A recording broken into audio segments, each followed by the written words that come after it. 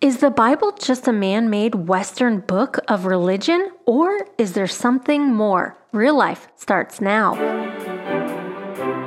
Welcome to Real Life with evangelists Ann and Kathleen Lay, where people with real problems find answers in a real God.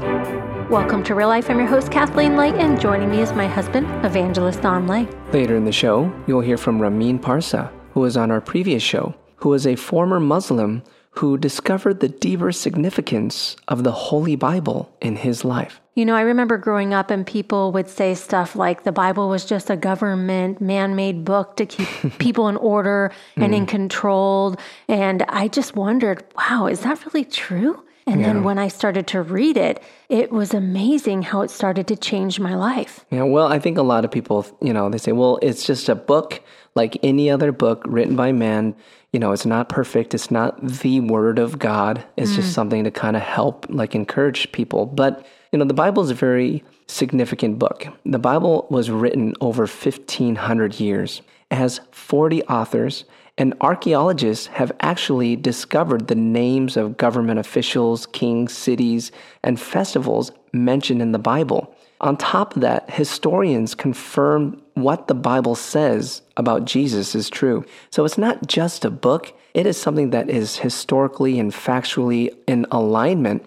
But not only that, in the Bible, it says that it has been inspired by the Holy Spirit, meaning that, yes, there's 40 authors. But when you look closely, it seems like those 40 authors are all saying almost they're in unison. But these were not just a group of people who were talking to each other in the same time period. Right. These people lived in different time periods and did not talk to each other nor know one another. And it's still the number one book sold around the world, and it's a living book. And what I always wonder is, if it's just a book, why are there so many people who have been changed by it? For me, I've been changed by the Bible personally, but all the people who we interview on the show, they've been changed. It's a living word of God. From the past ages until now and into the future, people's lives are changed. Let's hear from Ramin after the break. Real Life is made possible by people like you. We'd like to take this opportunity to sincerely thank you for your generous support. We couldn't do it without you. May God bless. Welcome back to Real Life. I'm your host, Kathleen Lay, and joining me is my husband, evangelist Ann Lay. Hello, everyone. Joining us once again is Ramin Parsa, and he has been sharing with us how he grew up in Iran as a Muslim. His family was very devout, and after a series of things that happened to him and the things that he saw, he began to lose faith in his Muslim beliefs and just started to wonder what the meaning of life was. And somehow, some way, as he reached his wit's end where he was depressed and even suicidal, he heard the gospel and received Jesus. And so we're going to find out more about his life and how things changed. Welcome to the show, Ramin. Thanks for being with us. Thank you so much. Thanks for having me. An honor. Yes. Now, I know that in that country, you were not allowed to read the Bible. You were not allowed to hear the gospel. But by God's grace, you were able to somehow tune in to someone preaching the gospel, and you rejected it the first time, but then you were at a place of depression. It got worse, and you heard the gospel again that Jesus is the Son of God. You called out and said, Jesus, I receive you if you are God. And you had fire come into your body and change your life, and you became joyful. You go pray for your mom. Your mom got healed completely, and now you're really excited. And you went through a lot to try to find the Bible. There was no Bible where you were at, and you could actually get in trouble for it. What did you do to find the scriptures? Well, at that time, internet was brand new in the country, and I began to look for the word Angel. And after 15 minutes, 20 minutes of searching, an error came that access to this website is prohibited. So the government blocked websites, any website that talks about Bible or Injil or Gospel. So what happened, I used a software to break that blockage. I used proxies to break that blockage. Wow. And I found all the books of the Bible. And I came across the 4 Gospels, 4 Injils. And I began to read them. And as I began to read them, I saw the words of Jesus, how simple but profound they were. For the first time, I heard somebody say, love your enemies and pray for those who hate you and despitefully use you. First time in my life, I heard somebody say, I am the resurrection and life. And first time I heard that somebody introduces God as a father, something we couldn't even comprehend as a Muslim. But now I'm hearing that God is my Father, that He loves me. Our view of God in Islam was Allah was so distant in helping, but He was so present in punishing. And when I heard that God is a loving Father and He sent His Son to die for me, it touched my heart. I was crying, actually. I was weeping that why these wars should be illegal. And I was crying that so many people are desperate for these wars. And nothing against anyone, nothing against the leaders, kings, nothing political. It was all the message of love, victory of love over hatred, victory of life over death, victory of kindness over harshness. And when I read those things, it was so touching to my heart, like so touching the innermost part of my heart. Yes. So tell me about, your life started to transform and your family started to come to know the Lord. And then you had to flee. Did you run into persecution, or what were you dealing with being now a Christian in Iran?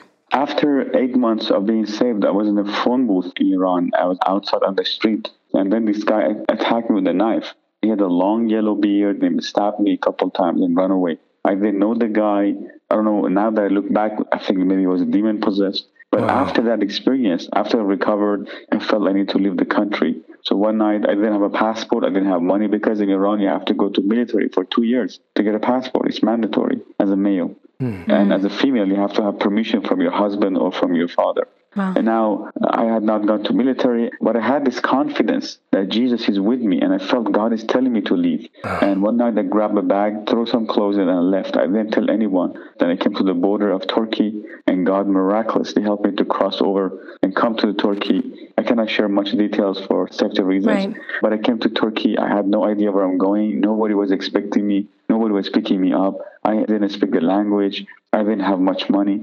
And I'm in a foreign country for the first time in my life. But God was with me. And I could feel this confidence, this peace. And I wrote Bible verses on paper because I didn't have an actual Bible.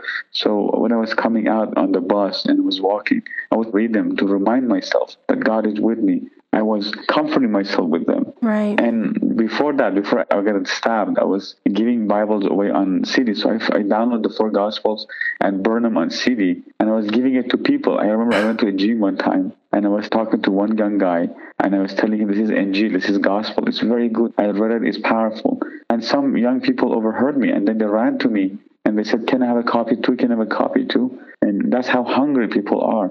So I came to Turkey and God miraculously put me on the path of another Iranian brother. And he took me to a church. He was actually not a believer at that time. He was researching and going to church. He gave me the first actual New Testament. And I immediately opened it to see if it's the same that I downloaded. And I compared the verses that I had memorized and I had written on paper. And it was the same. And it is as if someone gave me the whole world. I was holding it near to my heart. And as I began to read them and see the mystery of the gospel being unfolded in front of my eyes, my heart was just being overwhelmed to see who Jesus is. And for such a long time, this mystery has been hidden from our eyes. And I made this decision at the very moment when I got saved. I said, I'm taking this message to the whole world because I know so many people are desperate for the simple gospel. And that's what you've been doing. And the Lord has spared your life from not only being stabbed, but you were on an airplane not too long ago that went down and it was carrying a lot of people. And you were heard actually in the video calling out to Jesus, both in English and in Spanish, because it was an airplane from Mexico. Can you tell me real quick about that? Yes, I was invited in Mexico to preach there because there's so many young people there that are also going through hard times and they're disappointed with religion, with Catholicism. They're looking for hope. So I went there and I was sharing with them that Christianity is not a religion, it's a relationship with God. So a lot of young people gave their heart to Jesus, and the same depressed and hopeless, sad people were jumping up and down. And I was coming back from Mexico. Upon the return, our airplane crashed. The airplane was a jet, was a Air Mexico airline. It was July 31st when this happened. July 31st, 2018. The airplane crashed, and this airplane was bouncing on the ground like a ball and got on fire, and was fire and smoke was coming in. People were screaming, 103 passengers. And I had no one to call but Jesus. And I called on the name of Jesus. I said, in the name of Jesus. And it wasn't a cry of fear. It was a cry of faith. I cried out to Jesus, both in English and in Spanish. And interestingly, I don't speak Spanish, but these words came out of me, I believe, for the sake of the people there. But I spoke the name of Jesus, and God spared all our lives. Nobody died. We lost everything, our luggages. The airplane burned to the ground. We lost our passport, but none of us died. So God Lord. miraculously saved their lives. And that went all over the news. I was filming, actually, when this whole thing happened. I was filming the weather. I didn't know this was going to happen. But I was filming this weather, and then when it happened, my phone dropped and the airplane crashed. But it was still filming, and I didn't know it. Wow. And that's when it called out the name of Jesus. But then the video, a friend of mine asked for it. I gave it to him. And then I think he gave it to his friend, and it went all over the news. Yeah. Wow. And the next day, I got called from 24 countries. Oh my gosh. And the whole world heard the gospel. Praise the Lord. And it's just amazing how God is using you. And it reminds me of Apostle Paul. And he went through so many things, but he continued to preach the gospel. And we just pray that God continues to use you to reach so many people. And we thank you for sharing with us. It makes us more hungry to read the word. And I hope and believe that for the listeners also. Ramin, God bless you. And thank you for all that you're doing and for sharing your testimony with us. Thank you for having me. God bless you for what you do. Thank you so much. Well, in honor of my friend Ramin, I'm going to share the Anjil, which is so powerful, this message of Jesus Christ rising from the dead.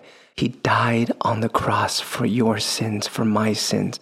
And we can know the true one and only Lord through Jesus Christ. All we have to do is receive and believe in his name.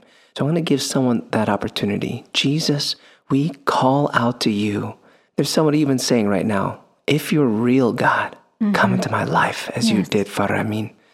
Come into my life. Fill me with your power, your spirit, God, so that we can know you, Lord. And we can have transformed lives and feel that joy and that peace and have that weight lifted off of you right now in the name of Jesus. Call out to him. So Jesus, we receive you, we believe in you, and we ask for transformed lives to preach this message to the ends of the world. In Jesus' name. Amen. God bless you all. Thanks for tuning in. You're listening to Real Life.